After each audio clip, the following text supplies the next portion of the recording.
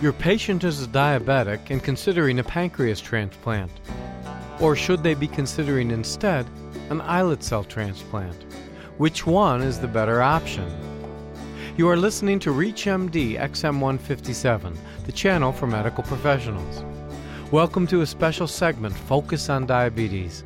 I am your host, Dr. Mark Nolan Hill, professor of surgery at the Chicago Medical School, and with me today is Dr. David Sutherland, professor and head of the Division of Transplantation and director of the Diabetes Institute for Immunology and Transplantation in the Department of Surgery at the University of Minnesota. Welcome, Dr. Sutherland. Hello, nice to be here. Today we are discussing pancreas transplants and islet cell transplants. Dr. Sutherland, what exactly is the difference? Well, they're both designed to do the same thing, to actually provide the endogenous source of insulin that is missing in individuals with insulin-dependent type 1 diabetes mellitus, the beta cells. So a pancreas is what you call major surgery, but it provides the full beta cell mass in the islets of Langerhans, but it does have surgical complications. It's non-investigational, it's standard therapy. The islet transplantation is minimally invasive. It involves extracting the islets from the pancreas through a complex processing and then just injecting them as sort of a cell transplant. And they're usually injected into the portal vein and embolized to the liver. And this can be done percutaneously by interventional radiologists, so that's much less surgery. The problem with the islet transplants is that the number of islets that you can extract from the pancreas is less than the total number there, so you get less beta cell mass. And it's somewhat more difficult to monitor for rejection because we can't use the other parts of the pancreas, like the exocrine pancreas, for monitoring for rejection. And it also is investigational, so patients usually have to fit prescribed protocols that are FDA approved, so not as many patients would be eligible for an islet transplant. So when you pose the question as if someone is considering a pancreas or an islet transplantation, which is the one to do, not everyone would have the choice. For some individuals, the only option would be either nothing or a pancreas transplant. But for those who would meet the protocol design, yes, then an islet should be considered because everybody would like to have minimally invasive surgery as opposed to a major operation. Dr. Sutherland, could you walk us through a pancreas transplant? Okay, so a pancreas transplant is what we call in that family of solid organ transplants. So it would be akin to a kidney transplant or a liver transplant or a lung or a heart transplant. Those are the common organs that are transplanted, or maybe an intestinal transplant, which is less common, but done. And it's often combined with a kidney transplant because, as you know, diabetes is one of the leading causes of kidney failure. And indeed, about 30% of individuals with type 1 diabetes, which is really insulin-dependent juvenile onset diabetes mellitus, so it's not always is juvenile onset, but frequently is. About 30% of individuals with type 1 diabetes will develop kidney failure after about 20 years of diabetes and either have to get a kidney transplant or go on dialysis. And so a kidney transplant is much preferable to going on dialysis. And once you have a kidney transplant, you are taking anti-rejection drugs. So to take full advantage of being on immunosuppression, most patients who get a kidney transplant would also do a pancreas transplant so they can become insulin independent as well as dialysis free.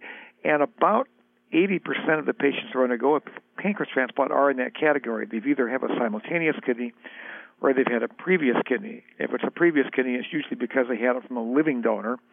If it's a simultaneous pancreas and kidney transplant, it's usually because they didn't have a living donor and they waited until a deceased donor organs became available, and then they had both from the same donor. There also are some individuals who get half a pancreas from a living donor, just like you can get one kidney from a living donor, and you can get a lobe of a liver from a living donor or part of a lung from a living donor. However, there's been about 30,000 pancreas transplants done in the world since the first one was done in 1966. The majority of these have been done since the mid-1980s. And of those, only about 150 have been from living donors. So the vast majority have come from deceased donors. And so there's potential to increase it with living donors. But indeed, most of them are from deceased donors. But the option of a living donor is still there, and people should be aware of it. Now, if you don't need a kidney transplant, say you have diabetes and you're what you call brittle diabetes, but your kidneys are fine, but you're just up and down, and you might have what's called hypoglycemic unawareness, where if you get an insulin reaction and your blood sugar goes low, you may not even tell it until you drive the car off the road. And so people die of hypoglycemic unawareness, or their spouses can get no sleep because their spouses have to set the alarm to check the blood sugars during the night, because the one with diabetes won't wake up when they have a low blood sugar and might even get a seizure. And really, probably about 10 to 15% of diabetics actually have this condition of hypoglycemic unawareness and are brittle. Those are candidates whether or not they've had a kidney transplant, because for them, immunosuppression or the anti-rejection drugs is less of a burden than diabetes. Well, for individuals that are diabetes and it's relatively easy to manage, they can take their insulin injections, they go to work, they don't get low blood sugars, and they really carry on a daily life. For them, the risks of the surgery, the fact they have to take anti-rejection drugs may not be justified in the face of doing well. So we estimate that probably about 40 to 45% of diabetic patients over a lifetime would be eligible candidates. Either they've had or need a kidney transplant, or they've got hypoglycemic unawareness or brittleness that would justify doing a pancreas transplant. And as I mentioned, the first one was done nearly 40 years ago. Actually, it was done in 1966 at the University of Minnesota Hospital. And at our hospital, we've now done over 2,000, and there's been about 30,000 done in the world. So it's readily applied. Last year, there was about 1,800 pancreas transplants done in the United States, and that's about the number that it's been at for the last 10 years. Because of the shortage of deceased donors, there's only about 6,000 deceased donors every year in the United States for all organs. And of those, only about half are suitable for a pancreas, and we use about two-thirds of those because logistically it's hard to use the others. So there is room for actually increase the number. If we can procure organs more efficiently, then we could probably increase by about a third the number of pancreas transplants that are done. Now, some of those pancreases are used for islet transplants, which Dr. Herring will discuss. And our goal is to eventually do everyone with an islet transplant and have that be as successful as a pancreas transplant. If you have just joined us, you are listening to a special segment, Focus on Diabetes, on ReachMD XM157, the channel for medical professionals. I'm your host, Dr. Mark Nolan Hill, professor of surgery at the Chicago Medical School, and we are speaking with Dr. David Sutherland, professor and head of the Division of Transplantation and director of the Diabetes Institute for Immunology and Transplantation in the Department of Surgery at the University of Minnesota. Today we are discussing pancreas and islet cell transplantation. Dr. Sutherland, how complex is the actual surgery for pancreatic transplant? Well, it's actually really not much more complex than many general surgery operations. For example, doing a pancreatectomy, say somebody has pancreatic cancer, and you do what's called a Whipple operation, where you take out that part of the pancreas, like the head of the pancreas with a tumor. That's actually probably even somewhat more complex than doing a pancreas transplant for the recipient. Of course, we have to take out the organ in the donor, so the donor operation may be nearly as complex as the Whipple operation. But it's no more complex than actually the other organs we do, heart, lung, liver. They're all complex surgeries, but they're not unduly so.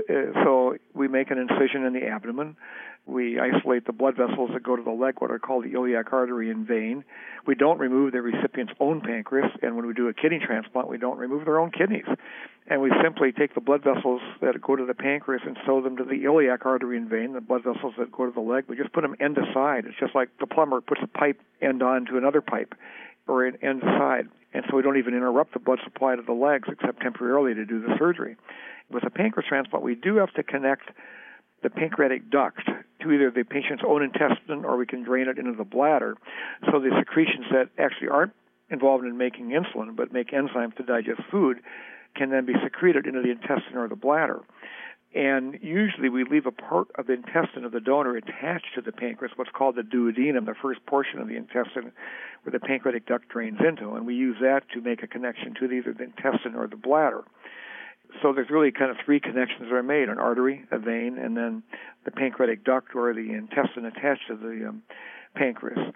And then we close the patient and we're done. What about tissue typing? Is that a problem? Blood typing, for example, if we're looking at if someone is blood type O, then they want a pancreas or any organ from a blood type O donor because blood type A is not compatible for O. But say you're blood type AB, then you can get an organ from anybody because A can go into AB, B can go to AB, and O can go into AB.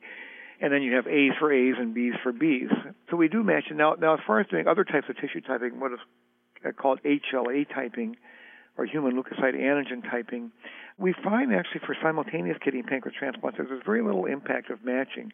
And that's true for all organs now. Even if we look at heart, lung, and kidneys and liver transplants, there's only about a 5 to 10% benefit of a really good match over a rather poor match, because our anti-rejection drugs are good enough now to overcome matching. Now, the exception is a pancreas transplant alone.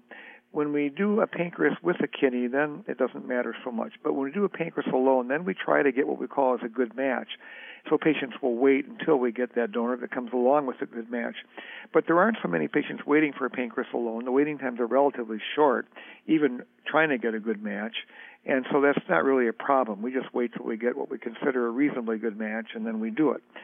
So it's really very similar to other organs. Matching can make a difference, but it's actually relatively minor compared to what it was 20 years ago when we did have as good anti-rejection drugs as we have now. Is there a significant difference between using a live donor versus a deceased pancreas? Well, there's not a lot of difference in outcomes in that a half a pancreas is enough. It can produce enough insulin. So that's like when we do a Whipple operation for cancer of the pancreas. Most of the patients don't become diabetic because that part of the pancreas we leave in can then supply enough insulin. And it's like when we take a kidney out of a living donor to transplant to their brother, for example, the donor does perfectly fine with one kidney because we've tested people to know that they have two good kidneys and one is good enough. So nature has built up certain reserve into all organs. It's probably fight or flee. I mean, like if you think about the animal world, and if a bear gouges a deer and slashes out one kidney, if the deer gets away, it can still survive in the other kidney. So nature has given us redundancy to get through life. Not that we will hope to encounter a bear to slash out our kidney, but you might get in a car accident and lose a kidney, or you might think about the soldiers in wars. Some of them lose kidneys. In fact, this is an interesting story. One of the reasons we knew we could do living donor kidney transplants even beginning in the 1950s was that the Army had studied veterans from World War I that had lost a kidney fighting in World War I. And what they found is that those young men, over time, had the same lifespan as those that had two kidneys in the general population. And that was knowledge that was available to surgeons in the 1950s. And they said, well, look, we can do this. There can't be that much risk. And indeed, they were right. And so if we take out half a pancreas from someone, we test the donor. We make sure that a half a pancreas is enough for the donor and a half a pancreas is enough for the recipient. And we can look at insulin production and glucose values in the donors during various stimuli to make that determination. I want to thank Dr. David Sutherland, who has been our guest. We have been discussing pancreas and islet cell transplantation. I'm Dr. Mark Nolan Hill, and you have been listening to a special segment, Focus on Diabetes, on ReachMD XM157, the channel for medical professionals. For comments and questions, please send your email to xm@reachmd.com. Thank you for listening.